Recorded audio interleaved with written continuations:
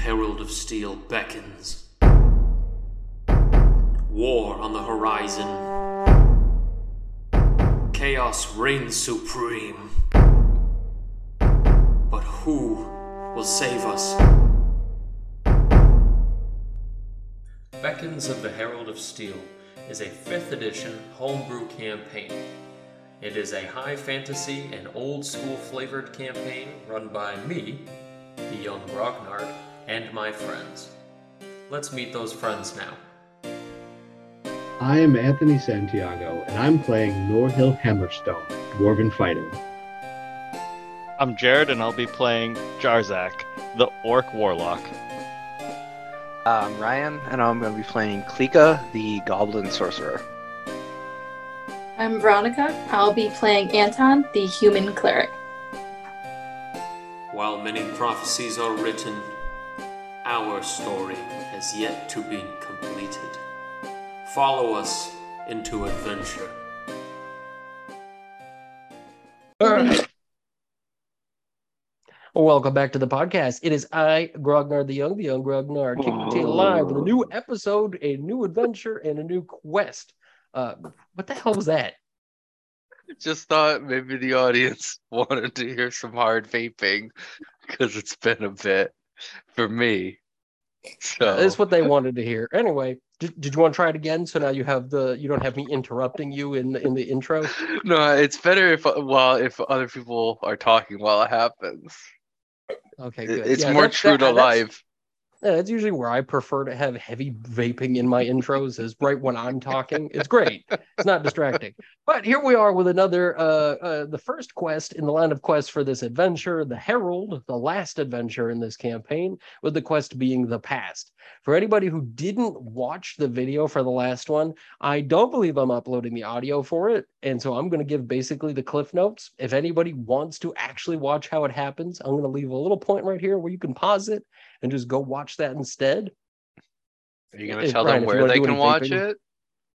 Yeah. I'm going to post the YouTube link on the Twitter page at YGrognard. And I'll see if I remember to post it in the description for this episode, but I'm going to try to put the YouTube video up there. I'm not lying to the people, okay? The fucking 5 people who are out there and all the 15 robots who are listening. So in the battle that took place, the battle for Endon, our heroes joined forces amongst all the other free peoples of Amaroth who decided to say, fuck you, queen, stupid callous guy, you can't tell me what to do. And using the conjoined forces of the halflings, the gnomes, the orcs, the goblins, the men, various kinds of men and women, we were able to, don't forget the dwarves. And don't forget the thieves. Who else am I forgetting? Anybody else? I don't think I'm forgetting anybody else. Oh, yeah. We had Bacalop, Gelp, and all them, right? Basically, the whole rogues gallery of characters showed up to this event where we unceremoniously dunked nuts on the Queen's army, sent them rushing away in full force. We tailed them, destroyed them, and sent the Queen scurrying back to wherever it is she came from. Not defeated, but fleeing to save her own life. So we begin this quest sort of in the meeting chamber with the Council of Many Colors here, as we have all of our fancy gnomes in attendance, as well as the leaders of the various armed forces, including our newest leaders, including Norhill, Lord Norhill, and our King Jarzak, as well as the Queen of the Elves in attendance, and obviously Aldo, Fell Thistle, and all them. But basically we begin with the party a couple days after the battle, where all the bodies have been sorted out and everything's kind of been taken tally of the payment for the thieves being given and the thieves having left. Provided a great service, by the way. Very good investment of our collective funds. But our party begins here, where the council is meeting and discussing what it is they are to do next. The Queen of the Elves has sort of taken up a role here as being sort of the main spokesperson, I guess you could say, whether or not because she has the best ideas or the fact that as an elf, she's just that astonishing to look at and to behold her presence. Most people here not having even seen an elf, let alone having, seen the queen of the elves here. But Did with she this get in a mind- haircut? Did she get a haircut? Yes. No, she did not How get a did you? haircut. Ooh, that's a lot to move around with. Oh yeah, no, she's got it up in one gigantic updo. That's several humans in weight of hair, I'd say. She's got a strong neck. Shoulders. Like, I bet you she has like a super like thick veiny neck and like shoulders like super built, just like right up in this area. I mean, hold up, if Lord of the Rings taught me anything about elf hair, it's that it's light, strong, and makes very good rope. God, they sound like bitches. So Jesus. Well, with that, Anton slaps the queen and says, "Shut up, bitch." But with that, Queen Paleotraides, she speaks up and says in a very fine and regal way, "We have won a great battle here. We have killed many a foe, and we have sent many of them running away. At the force of our great conjoined armies, we should all be proud of our peoples, proud of our spirit, and we should lament those who have died up to this point, who could not see the glory of our conquests and our victory, and they could not see the power of our conjoined leaderships and our desire for freedom from this enemy. I approach you all in this meeting in order to reckon a cause, a quest, a need. We all know who brought us all here today, and it is no small feat for these 4 individuals to have done this. But I think it is high time we discuss the future of our role. And in order to discuss this future, we must discuss who is necessary in completing this." And when that Queen Paleotraides turns to you guys and individually looks at each one of you, and the whole room looks at you, having no question as to who this could be about. And she essentially says, "You are all bound by destiny." And she kind of looks to Klika and gives a small, tiny, itsy bitsy little of a wink. And she says, "And it is no small feat for what you have done here. But as you can tell very clearly, the queen still lives, and there is much that needs to be done. As you have come here a weekend some time ago, you have brought us a gift that may greatly alter our future and impact what we do next." And with that, one of the gnomes presents the piece of the silver, that perfect immortal steel there, that perfect slab of metal has been perfectly molded thanks to the infernal raging fires of Cherish Hezdarun. And as they unravel it from its fine silk, they show it to you guys and in the rest of the council. And people ooh and ah in astonishment. And every one of you knows that steel may not weigh more than 10 pounds, but with it comes the weight of having promised something you don't know. And each and every one of you knows the weight of that piece of metal is much greater than what is held in hand. And so with that, the metal is clothed back over, and the person holding it steps aside. And the queen again gives a grand swooping gesture and says, "It is time we send Ira home, and it is high time that our companions, these heroes of the land, go to the land of immortals themselves, and in some capacity, either warn the immortals of what is coming, or perhaps gain us some sort of aid. Hopefully the immortals will understand our plight, and they will do what they can to help us in our time of need. From what our scouts tell us, the Herald of Steel has near completed his spire. And with that in mind, our time may be short. We may only have months, weeks, or even days.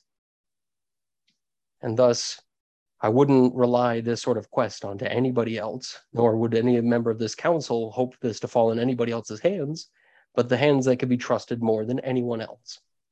I turn to you, Anton of Glorywig, Lord Norhill Hammerstone, King Jarzak, and Klika, the Child of Destiny, to hopefully venture to this strange land that we have only heard of in dreams and in stories told long ago, and hopefully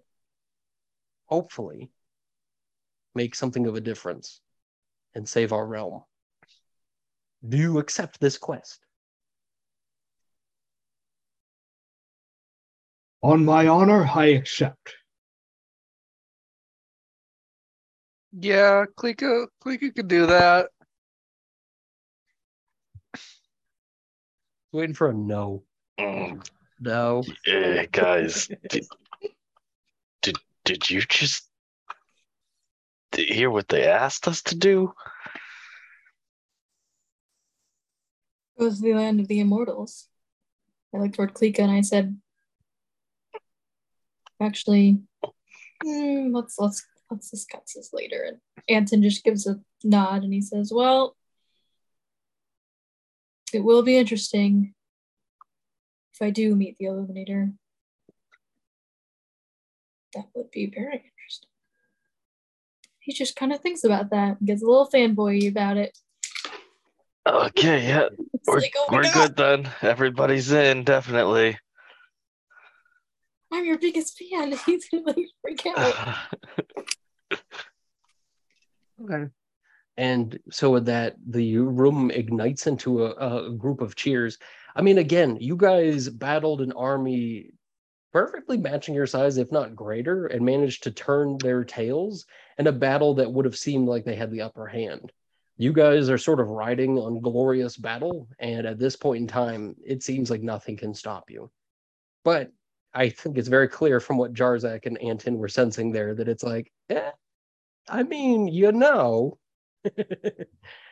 there are some things that might stop us.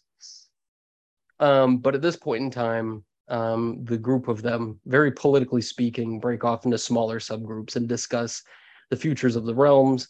But it seems very clear which groups speak to one another, as it seems like the gnomes and the halflings kind of keep to their own, speaking with the dwarves. The elves in council here seem to be talking amongst themselves. And it seems like the king of Ascabellum, who is here, King Theron, he seems to be speaking with Ira, and the orcs are kind of on their own here, kind of treated as outsiders. So I guess my question is, would you guys like to do anything while they're all kind of having their small talk with their hors d'oeuvres? Let's set up some meat cutes. You say meat cubes? I love meat cubes. That It's like a too. meatball. You but get some geometric. meat cutes at the meat cubes.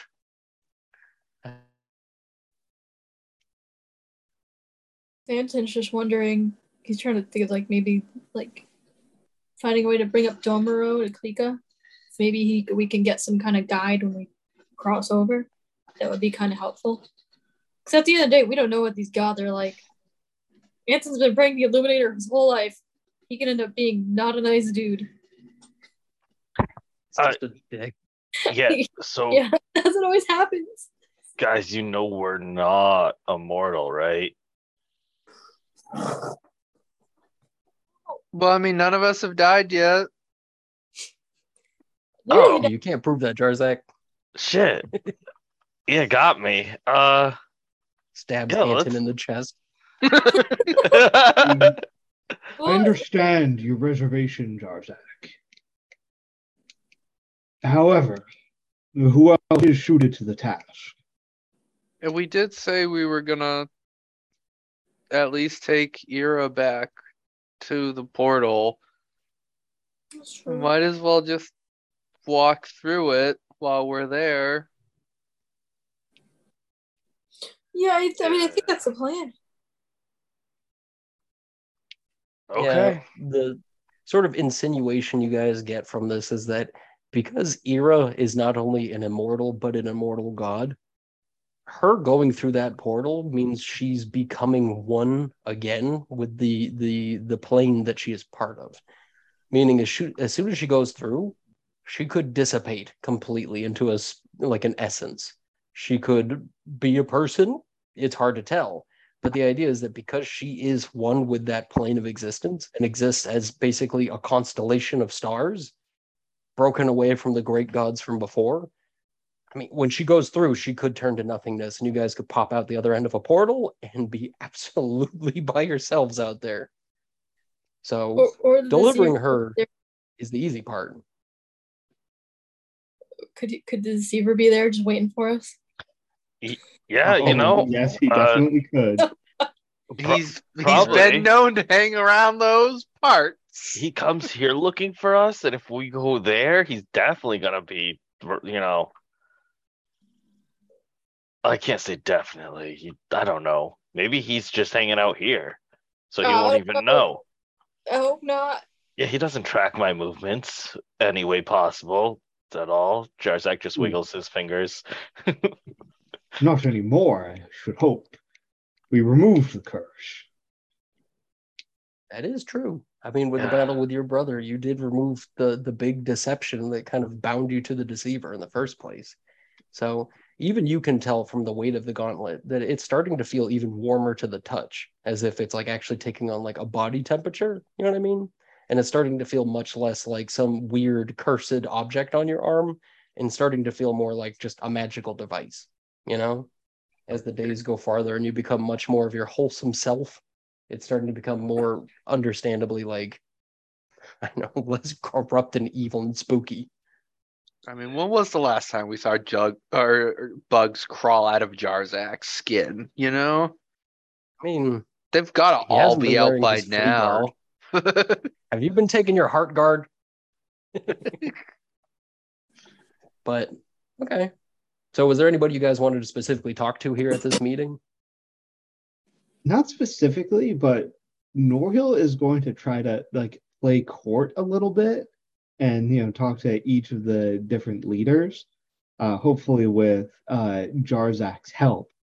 But his sort of underlying goal in making all the small talk, proposing toasts, talking logistics with different people is to get the various leaders to talk to each other. Okay. Trying to triangulate. And you said you're going to have Jarzak help with this? Yeah. If we can immediately get the king of the orcs and the king of the dwarves on the same page and openly talking to each other, it should be easy to get anybody else to do the same thing here. Okay. So I'll tell you what, I'll say that because you have that argument behind you, I'll let you roll an advantage on certain charisma checks to start getting conversations going. I don't know which conversational skill you want to use, but you can pick one of them to roll with. Well, let's see. Intimidation is the one that I'm proficient in, but it's sounding like persuasion is going to be... I use diplomacy. I was going to say, I was so close to saying diplomacy. No, just intimidate everyone into being friends. Just intimidate everybody. Intimidation will be there to help too. Yeah, I mean, intimidation doesn't necessarily have to mean you intimidate them directly. It could be a forcible sense of charisma where you're just like, the earth will tremble before us. We have crushed those enemies, and together we will crush them all. Like just terrifying people into believing you. You know what I mean? Kind of like a good threat. Yeah, okay. I can see it. I can see it. And that's definitely a very Norhill way to approach it. A hortatory threat where you're just like, let us kill the enemy, not go kill that enemy. Yeah, so. And Jarzak was going to do what? Were you just making a joke about diplomacy? Is that it? Oh, yeah, because you usually call it diplomacy. Or you used to a lot. Well, look at me now. So Norhill got a 15 on that in intimidation check. Look at all of us together in one place, so many kinds from all corners of the world. Together, no enemy force can withstand our might. Who was that directed at? That'll be like the first big toast to sort of, get everybody to expect Norhill to be talking to them. Okay. I'll say that the humans and the gnomes and the halflings and the orcs definitely enjoy this, but the elves seem to be a little bit turned off by this sort of like conquest and strength. And this is not a day to be like, yay. They're like, we had people who live forever die outside of our forest, and now they're never going to leave the forest here with a bunch of fucking gnomes. Like, they're going to haunt that forest. It's like 20 square feet of trees. And you're like, let's go squish them. But it does seem to get people willing to cheer for it. It's not that the elves are turned off from it, but they're just not particularly moved by something like that. You know what I mean? Do any of the elves actively bring up that talking point to either Norhill or Jarzak? Well, but I would say that judging from what you know of the elves and how much you despise them, it's clear to see that this is a kind of thing you would say to irritate them. Would Jarzak notice that they're kind of not about this? Yeah. Okay, Jarzak's gonna try to somehow persuade them to listen to Norhill for a minute. Just He is too was angry once and an elf. Now You this walk is a mile it. in your shoes. And I did. we appreciate the help of your people here today. And I know the loss has been great, but we need to we got to have a talk with everyone. So it's time to pep up and listen up. Okay. So go ahead and roll that persuasion. 32. God damn.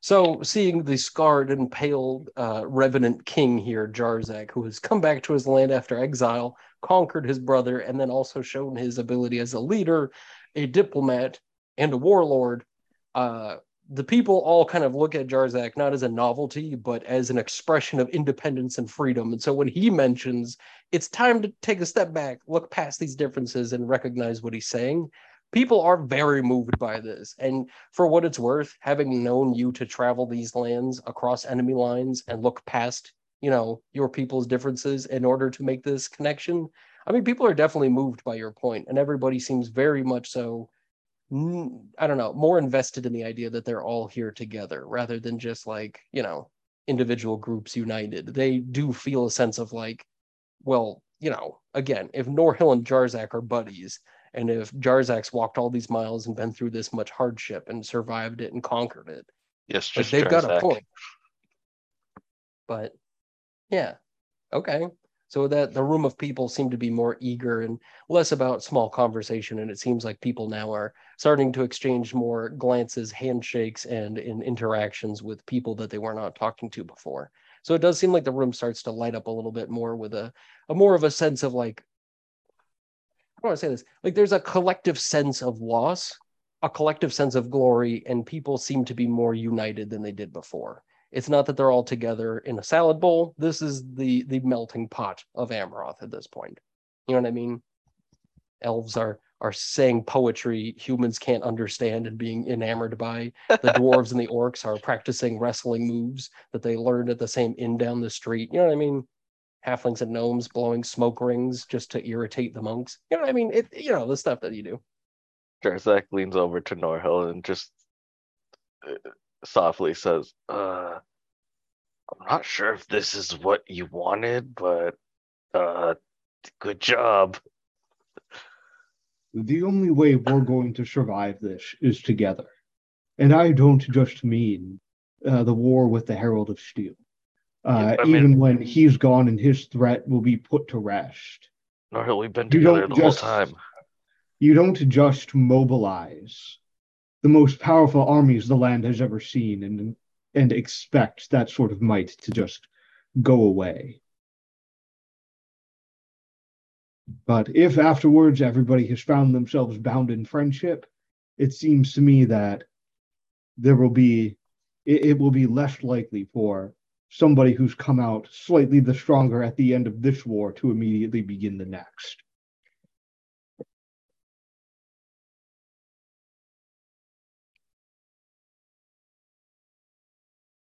Oh, well then, your plan worked.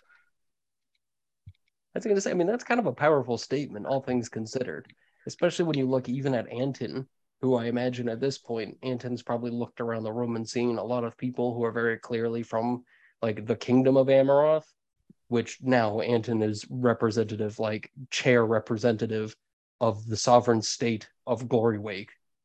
And looking back at these people who he's now politically misaligned with, I mean, it's a very tender wound knowing that like they left, potentially abandoning them. And I use a very ambiguous pronoun here because it's hard to see the directionality of who left who in the dust. But having these speeches tossed back and forth, a couple of the would say higher ranking rangers from Amarothian's rangers come over to Anton and greet him warmly with a couple of handshakes and some head nods, and basically say that they saw Anton out there on the battlefield. They saw him with the horn, and they saw him doing his rightful part out there. Definitely not hiding within the city walls and offering bread instead of fighting. But basically, they say that hopefully, if what everybody says is true, perhaps one day Amaroth may again be united. Well, there is much of the past I still must recollect on. Many things happened when I was away from home. Many things I still don't fully understand. I have to understand why the changes were made and how to best reunite us, if that is in my power.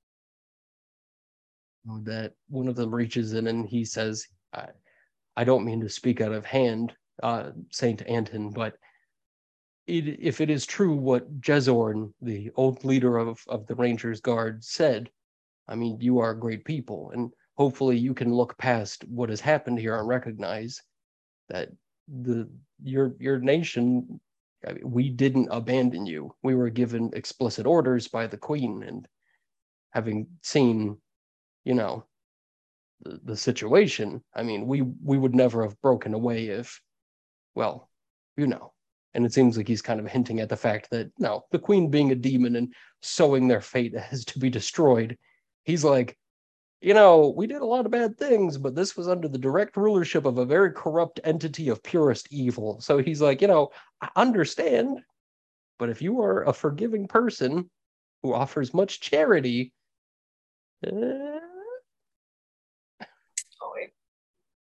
but it is so easy for me to be angry with everything that's happened, to be angry with many peoples who have caused my people pain, but that is the benefit, the terrible benefit of facing a great evil. It's no longer my people anymore, it's everyone's peoples. We're all just trying to protect ourselves and each other in some ways, and at least after everything that's happened, Glory Wake does have a chance.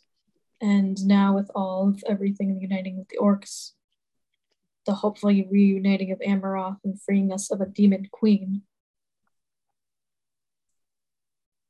I don't see why we can't mend this. And with that, they definitely nod a few times, and you see a slight sense of warmth come to their faces as you mentioned. I mean, it's going to be months of hardship before there's any sense of, peace or anything reminiscent of peace. And so with that, they sort of have the best optimistic approach they can at this point after what you've said. And again, they reach in for a bit of a handshake and offer their respects before bowing out and walking away. And when Anton looks off to the distance and sees Klika, Queen Paleotreides has approached Klika and seems to have put a gentle hand upon her shoulder. And at this point, what's Klika doing? His lady. I think weird ideas Klika's as soon as Klika realized that this was going to be like a more formal event, she quickly scurried off, changed into her one nice set of clothes that has seen quite a bit of use at this point.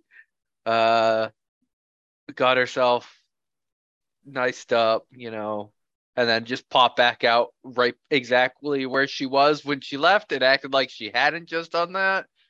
And then was sort of just happily watching her three companions sort of go about the business that they have to go about because of who they are now. Right, so Queen Paleotreides kind of came over and tucked the tag in the back of your dress back in under your neck there, so it's not sticking out like it was. And shivers. Whew. She basically turns to you and she says, "Your friends have done very well." Yeah, Klika always knew that those three were really special. Well, I think they also think that you're very special. And I think that everybody here thinks you're very special, but I think they probably recognize your importance rather than just your uniqueness. I think it's safe to say that many of us have not seen a goblin rise to such stature and such import as yourself. And I think it's safe to say that we all know why that is. But I have done much thinking and I've done much reading, and I've sought many things in the chronicled past of the elves, and I'm afraid of what you may find out when you travel to the land of immortals. And I want you to prepare your heart for whatever it is that you hear.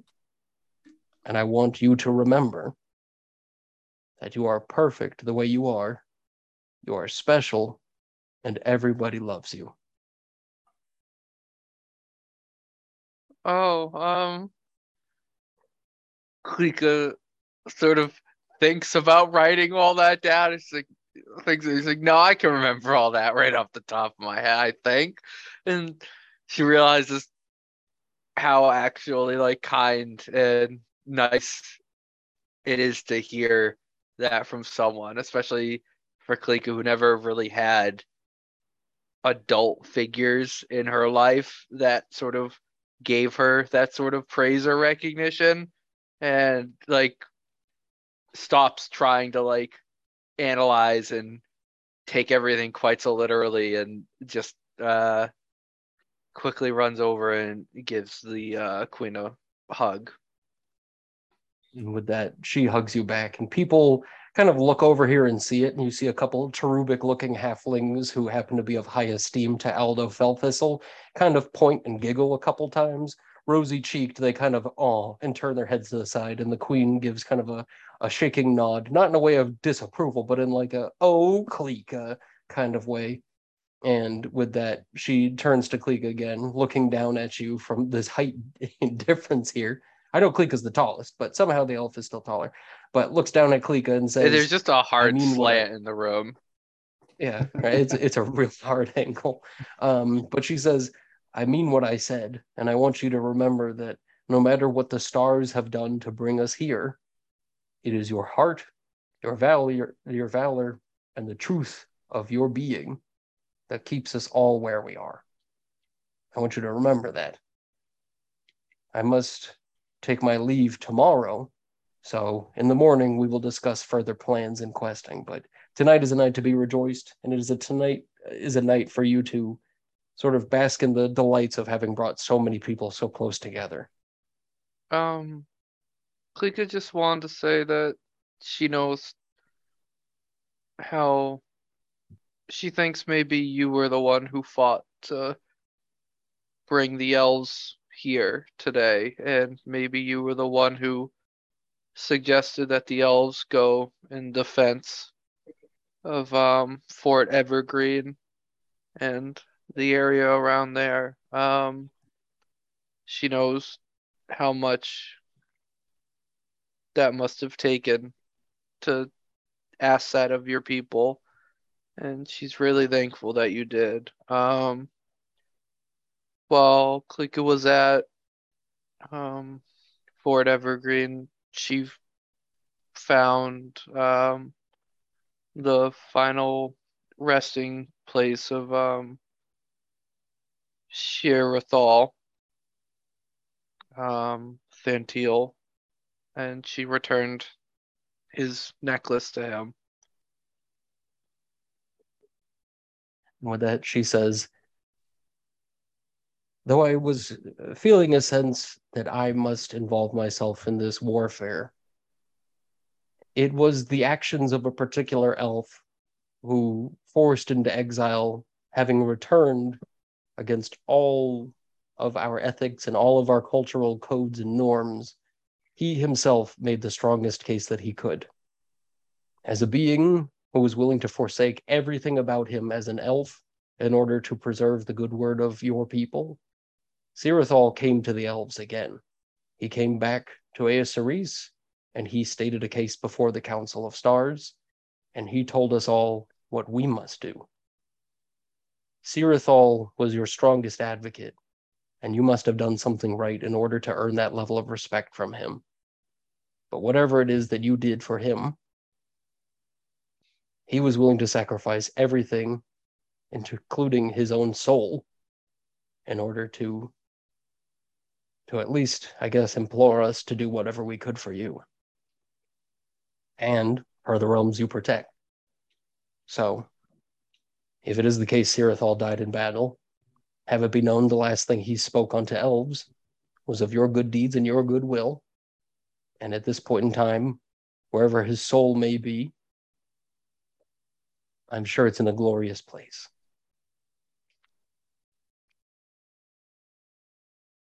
I hope so. And so with that, the night continues on in a certain degree of merriment with rises and falls, various, what's the word I'm looking for? Toasts, various calls in honor in different cultural codes and dialects, I think until the night begins to slowly peter off. maybe like towards the end of the night, Kliko wants to try and head out to Enton to the painter she hired some time back and see if the portrait's done. Sure. And once you go out there in the dead of night and knock upon the door, a little older woman answers the door and mentions that the person who has been painting this at one point in time, her husband, not one point in time was her husband, but at one point in time had been prepared for fighting, and as a little gnome warrior himself was afraid he might lose everything. But having succeeded in that great victory and having watched each of the members of your companions, your party there succeed, ever since that battle had been over, he's found a furious sense of purpose and a new muse to complete it. And when she mentions that the artwork is not yet complete, she sort of leads you in a very giddy way and brings you downstairs to the basement, where you can see that the painting is no longer your standard 2-foot by 3-foot painting, but instead is a sprawling mural upon the wall in 3 separate components, filled in with representative members of the different armies. But at the forefront are the members of your companions that make up your little party there.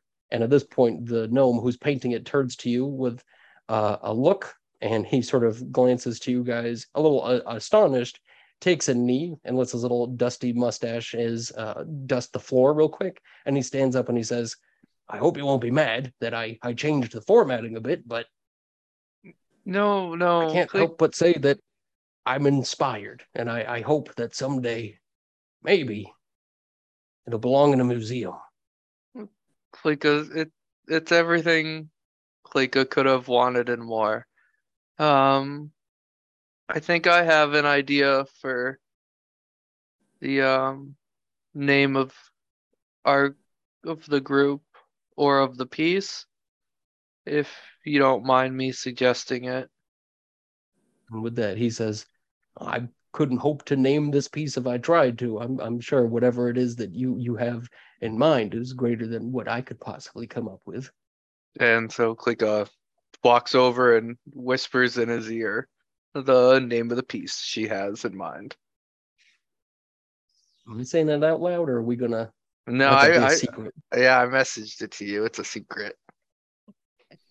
And so with that, he kind of looks confused for a moment, and then he looks you up and down one time, and his eyes kind of pop open a little bit more, and he nods vigorously, grabs a little paint palette with all the paints on it, and goes back furiously to continue painting, and kicks wooden leg on the painting there, and says, I haven't been able to sleep much, but I promise you, it'll be done soon enough. And she kind of scolds him, and she says, you have to go to bed at some point. Well, I can at least help a little bit with that. And then Klika just cast catnap on him and just donks out for 10 minutes. I was going to say, he just smacks face on the painting, rips through it. No. Shit. Mending while he's sleeping. But he just kind of, his head kind of teeters to the side a little bit, and he starts to let out a slow rolling snore. And she looks to you with a look of astonishment, and she says, "You really are magical, aren't you?" Yeah, there's a couple things Klika can do. Or that she kind of guides you upstairs where she fixes you some gnomish tea, which is astonishingly earthy with very surprising high notes and tones and very floral bits that kind of come in waves. But it is like smacks of flavor that come in weird like tie-dye bursts of flavor. So it's definitely not a very like sit down and drink it tea. This is a very like you buckle up for gnomish tea. You know what I mean? Yeah, Klika just sneaks in a couple of the candies from Gildo, right? Gildo. Gilmo is in the weird guy in the first quest. No, no. Oh, Aldo Felthistle, the Aldo, halfling. thank you. Yeah. Yeah. Which he at the meeting already snuck you a few more candies in your pocket when you weren't looking, and didn't recognize you're not wearing pockets, so they just kind of scattered on the floor behind you like wombat poops. Yeah, So Klika picked them up with Mage Hand and snuck them into And her as candy you- purse. yeah, and as you leave that evening and head back to the tower to take your place amongst the rest of them, you can see Bacalob Gelp is out here and sort of moving around major structures that have been settled down as defensive or preparations that Anton had requested. So if the people had to leave quickly, they could. And he gives you just a big somber wave as you walk by and just kind of, just waves to you from a distance. Klika just shouts back at him. Make sure to take care of Shawl. When he starts patting around his pockets, afraid that he might have forgotten Schalt, and then pulls out a little side satchel and pulls the dog up in his hand like a gerbil.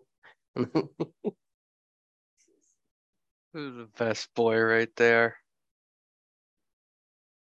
I hate that. Just thinking about you from like 400 feet away, just like, I want to squish that little dog. Dog just way bigger than you, fitting in his hand like a gerbil. Oh, get over there, go fluffy doggy. Resisting But the urge to dimension door right next to Shawl to pet him. Yeah. so with that, the evening comes, and as the morning comes, the elves are the first at the meeting, and as everybody's brought down for another small banquet of food, the sort of the laying out of the quest begins. And the first thing that they mention is that you guys do need to go to the realm of the immortals, the land of the immortals there, the realms of Twilight, in order to speak with them, implore them to bulk their defenses and pay attention to what the Spire is doing, as well as potentially offer aid to your people, as this war doesn't seem like it's anywhere near over. And if this weapon of mass destruction that he's built is anything as scary as it looks, you guys may need all the help you can get. But the next thing that they mention is that with a being like the Herald of Steel, it seems unlikely that anybody here is well suited enough to defeat him in his current state, as they've all heard the stories and seen what an immortal like him is capable of. And thus they suggest that you may have to do something very unorthodox.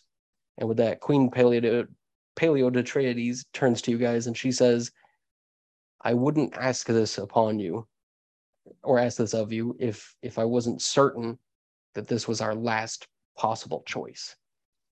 In a different time, I might suggest you go to the Arcane Citadel and speak with the Tome Guard.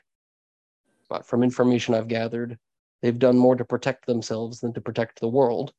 And I don't think that mentality is one that we can really trust to helping us win this fight. Also, they kind of hate Klika, maybe. True.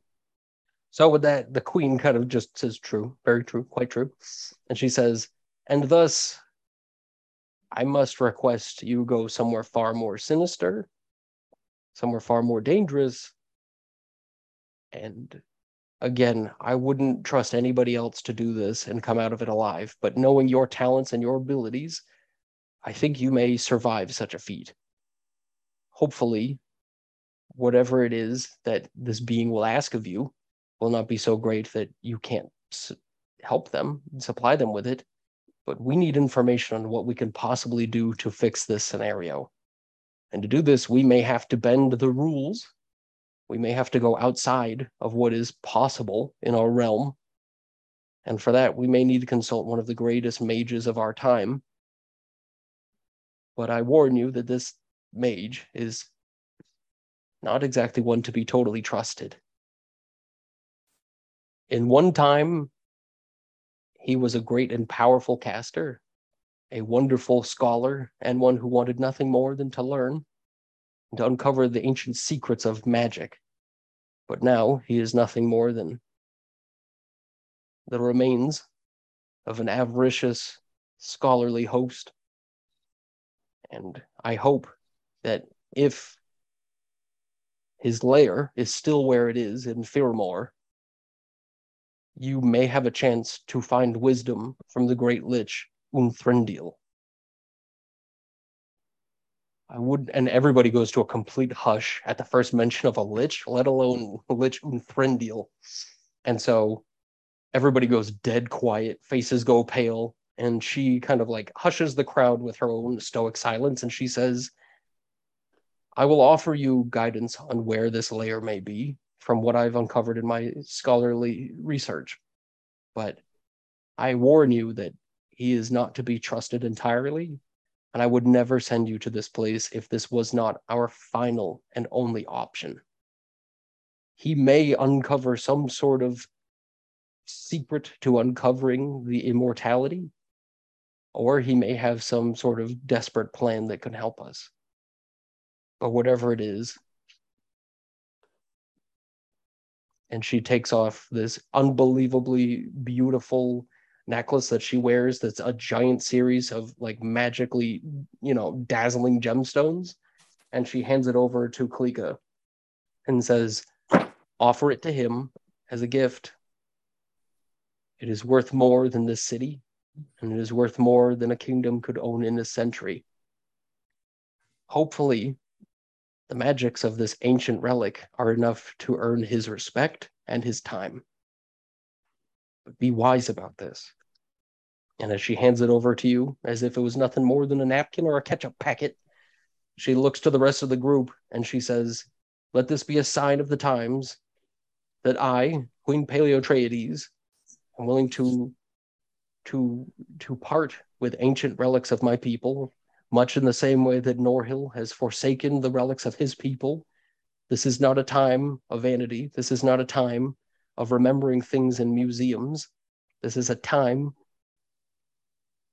for making history, correcting the ailments of the past, and paving a future for all of Amroth.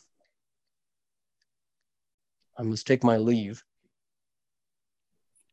but know that we trust you and we believe in you. Or that the queen and her entourage slowly turn away after giving each of you an individual look and a nod, and she walks out and goes through the teleporting portal. Kliga hesitantly puts on the necklace to keep it safe. You son of a bitch. Klika turns into a dragon. No, I'm just kidding. But Oh, that's what yeah. that does. Oh no. Yeah, doesn't everybody have one of those? But okay. And so with that, the whole court of people seem to be very confused by this and alarmed by this. And one of the last members of the entourage of the elves hands you guys over a very, very well-built bone scroll case.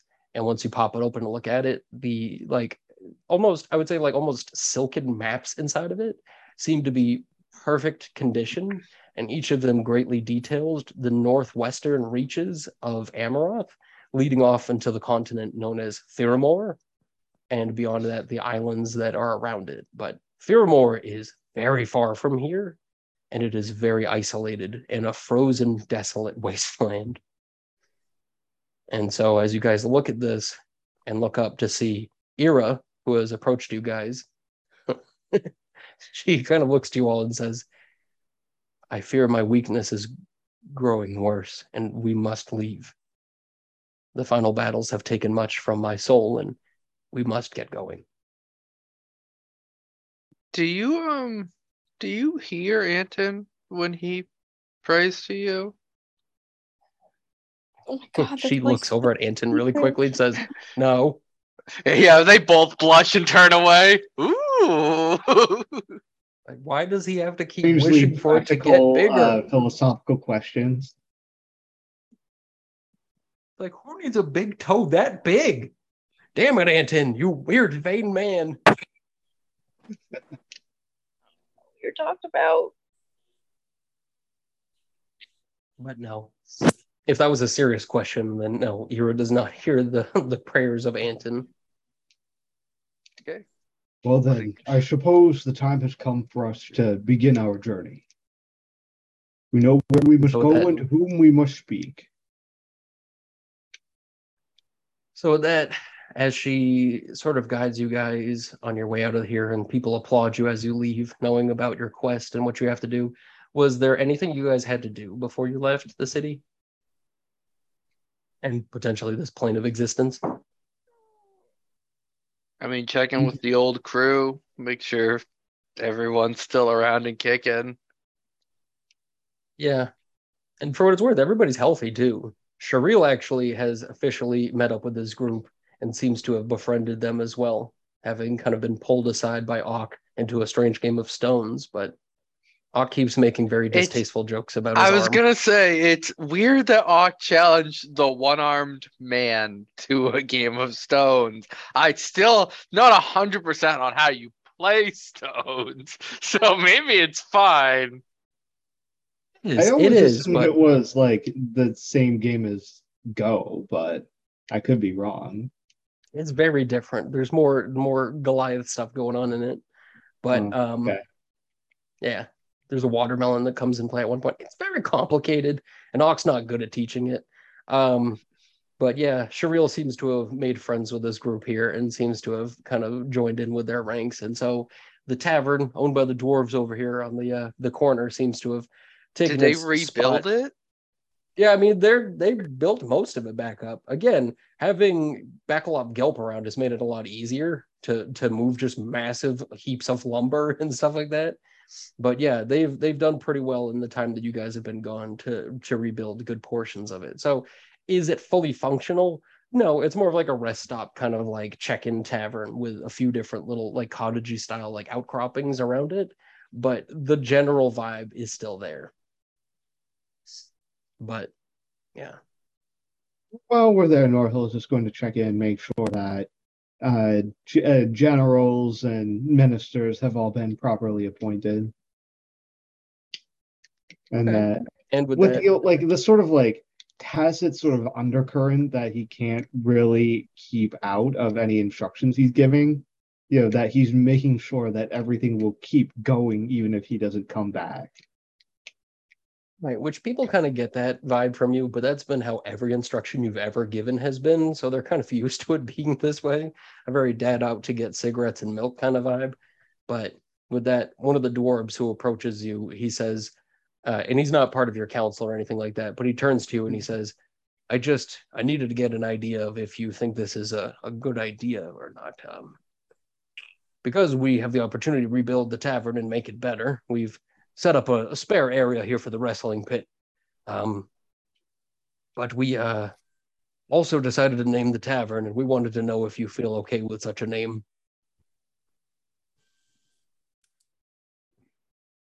Well, speak it.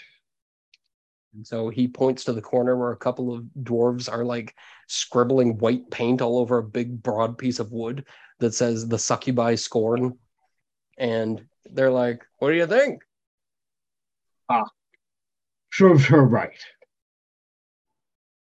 And they all kind of giggle to themselves, not realizing how awful and painful an idea it is to put up a sign like this, but that's your crew. And so with that, they all kind of thumbs up and head bonk about it.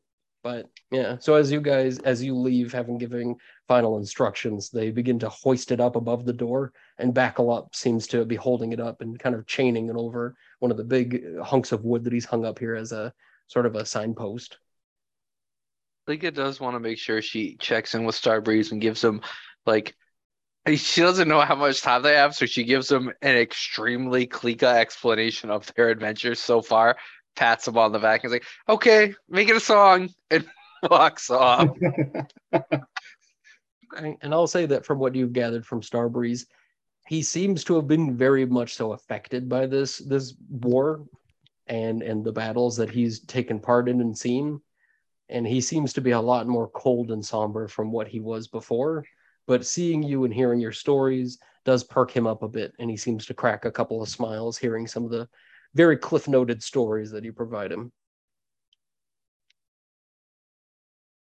Was there something Anton or Jarzak wanted to do before we head out? I think Anton's just gonna make sure that Shrill has everything like prepped and ready. I imagine he imagines that he has everything set for leading Glory Week, but he's just trying to prepare, give him passing onto him as much of his knowledge of just like his experience in the past few months and just of the Illuminator and the Faith in case he doesn't come back. Yeah, and I'll say this much that Shariel, noticing how Anton's laser focused approach to prepping goes, Shariel puts a hand on Anton's shoulder and says, "Listen, those who walk too close to the light and focus too much on the light itself are those who are blinded to the beauty and the warmth. Anton, if this is an opportunity to meet the Illuminator, take it as that. You have done your part, and we will continue on with what you've shown us and what we've learned. But please, don't be blinded by your cause. Take this as an opportunity to learn and to grow."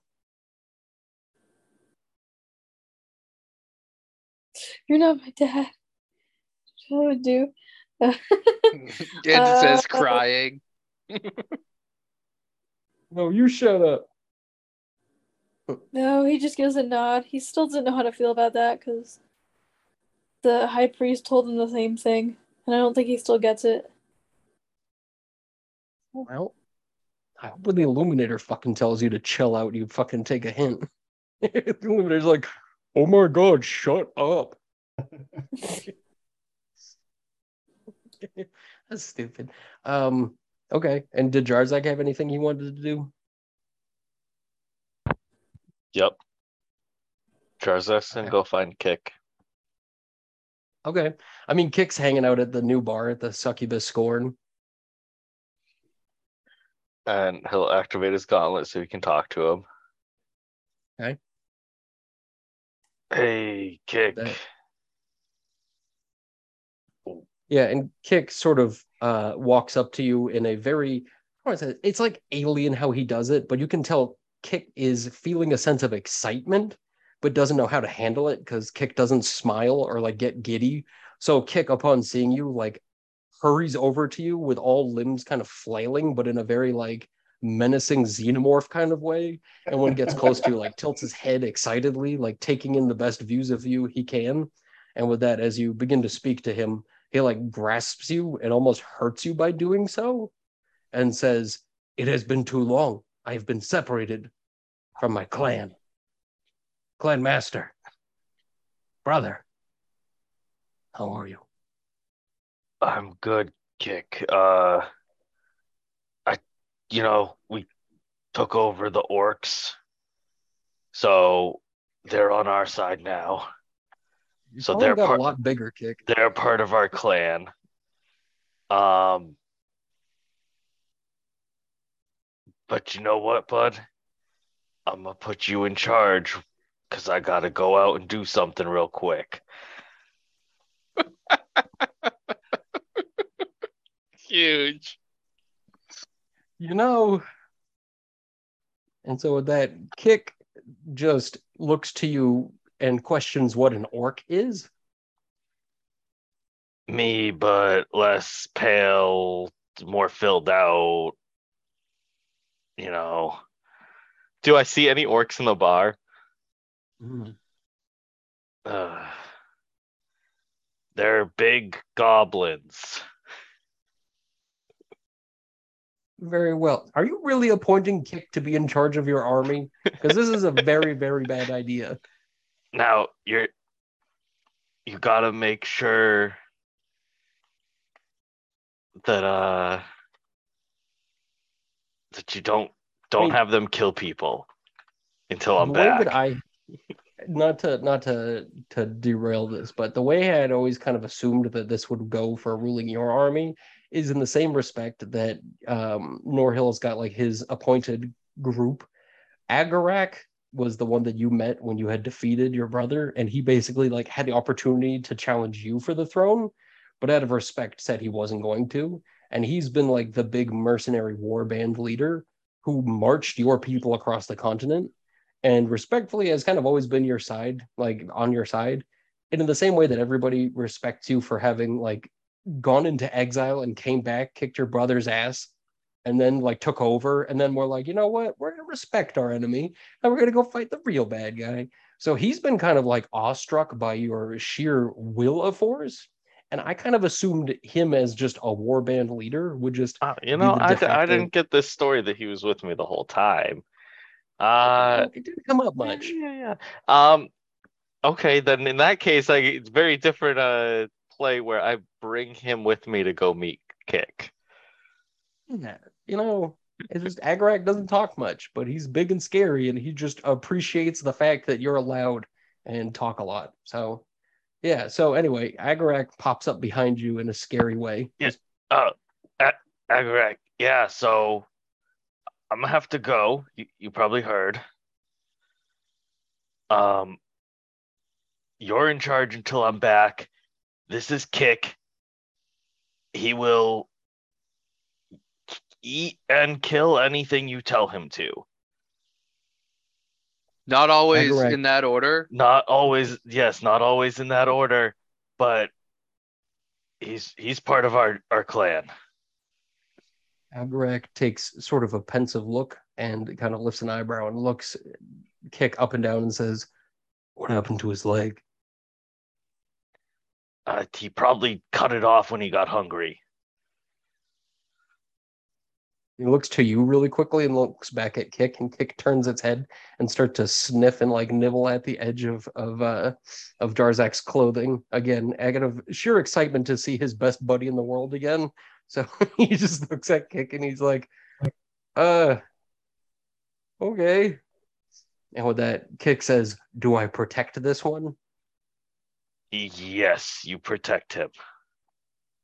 With that, I'm assuming I'm saying that in some weird bug language. So.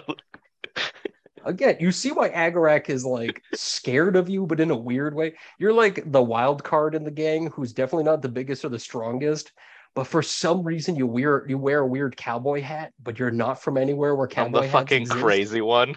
You don't know Right, what's so gonna happen. You just talk bug and have a weird axe that appears in your hand when you command it. Who would question that guy? What is this guy going to try to fight you? You're going to use devil magic and kill him. You have a bug with a peg leg as a best friend who eats things before they die. Who's questioning Jarzak? No one knows that Jarzak's biggest fear isn't the deceiver, it's Klika. But with that, Agarak kind of gives a nod and sort of sizes up Kick and decides to kind of measure Kick's worth in hand-to-hand combat just to kind of get a feel for his fighting style. Jarzak was just going to suggest that. Yeah, Kick asks if there's permission to maim and kill. No. Knock him out, though, if you want. I mean, you can probably get away with maiming Anton's here. Yeah, I look over, see Anton, and I'm like, go ahead, Kick, go all out. So as they go out into the street, that's actually a very fair match. So as they go out into the street and get into a bit of a match of fisticuffs and start swinging on each other, I mean, Agarak has greater reach and just delivers a couple of swift kicks to the thing's chest. But every time he kicks, Kick kind of like learns to grab on. And so after one of these big kicks to the chest, Kick just grabs onto his leg and like climbs onto his back and starts to strangle him out and just like holds him by his throat. And with that, Agarak just kind of like smacks the ground a couple times to beg for uncle. And as he stands up and his neck is all red and kind of ringed with some lines of blood, he looks to Kick and he gives sort of a nod of like respect. And he says, "I don't like him, but I'm glad he's on my side." Okay, well, he has orders to protect you, so he's probably going to be hanging out with you a lot till I'm back. as he turns around, kicks right behind him, not breathing. He's just like, Yeah, just walking in step with him. very good. Okay. And so with that, Ira and the group, led by an entourage of gnomes, head off to Goggleglint, where they have sort of a secret tunnel that leads to Boltzcrag and into the lower reaches, where that well, the dark well, is beneath the structure. And after a couple days of travel, the party, alongside Ira, who visually seems to be getting weaker as the days pass, go down to the basement layer here in the well, and you guys can see that same shimmering silvery portal is still glowing as it does. And Klika, now entering, or at least reaching the bottom of this structure, it begins to like scintillate and vibrate in opalescence, as if you even entering its level seems to make it like wub wub in a way that's very noticeable and dramatic. So who currently is bearing the metal thing? Oh shit! Did we leave it again? The elves took it. Guys, there's a Sarah's hole in just my Rune's pocket. just like holding it. Like, wow, God those guys damn were it. fucking dumb. Huh? The thieves took it with the money. Unfortunately for them, it's a quest item. We can't get rid of it, so teleport it back to us and we need it. And so, as you guys approach, the chunk of metal, as you come within like 5 to 10 feet, just shoots out from the silk and slams into the portal hole that's missing. And immediately the portal takes on a opaque, starry look, as if you're looking at kind of like a picture of the Milky Way galaxy.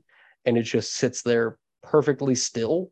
And as you guys approach, the room begins to get a lot more cold. And Ira says, I can sense the portal is ready. And she turns to Klika and says, can you feel it? And like she says, you feel almost like a liquid tension, as if your blood itself is pulling towards there.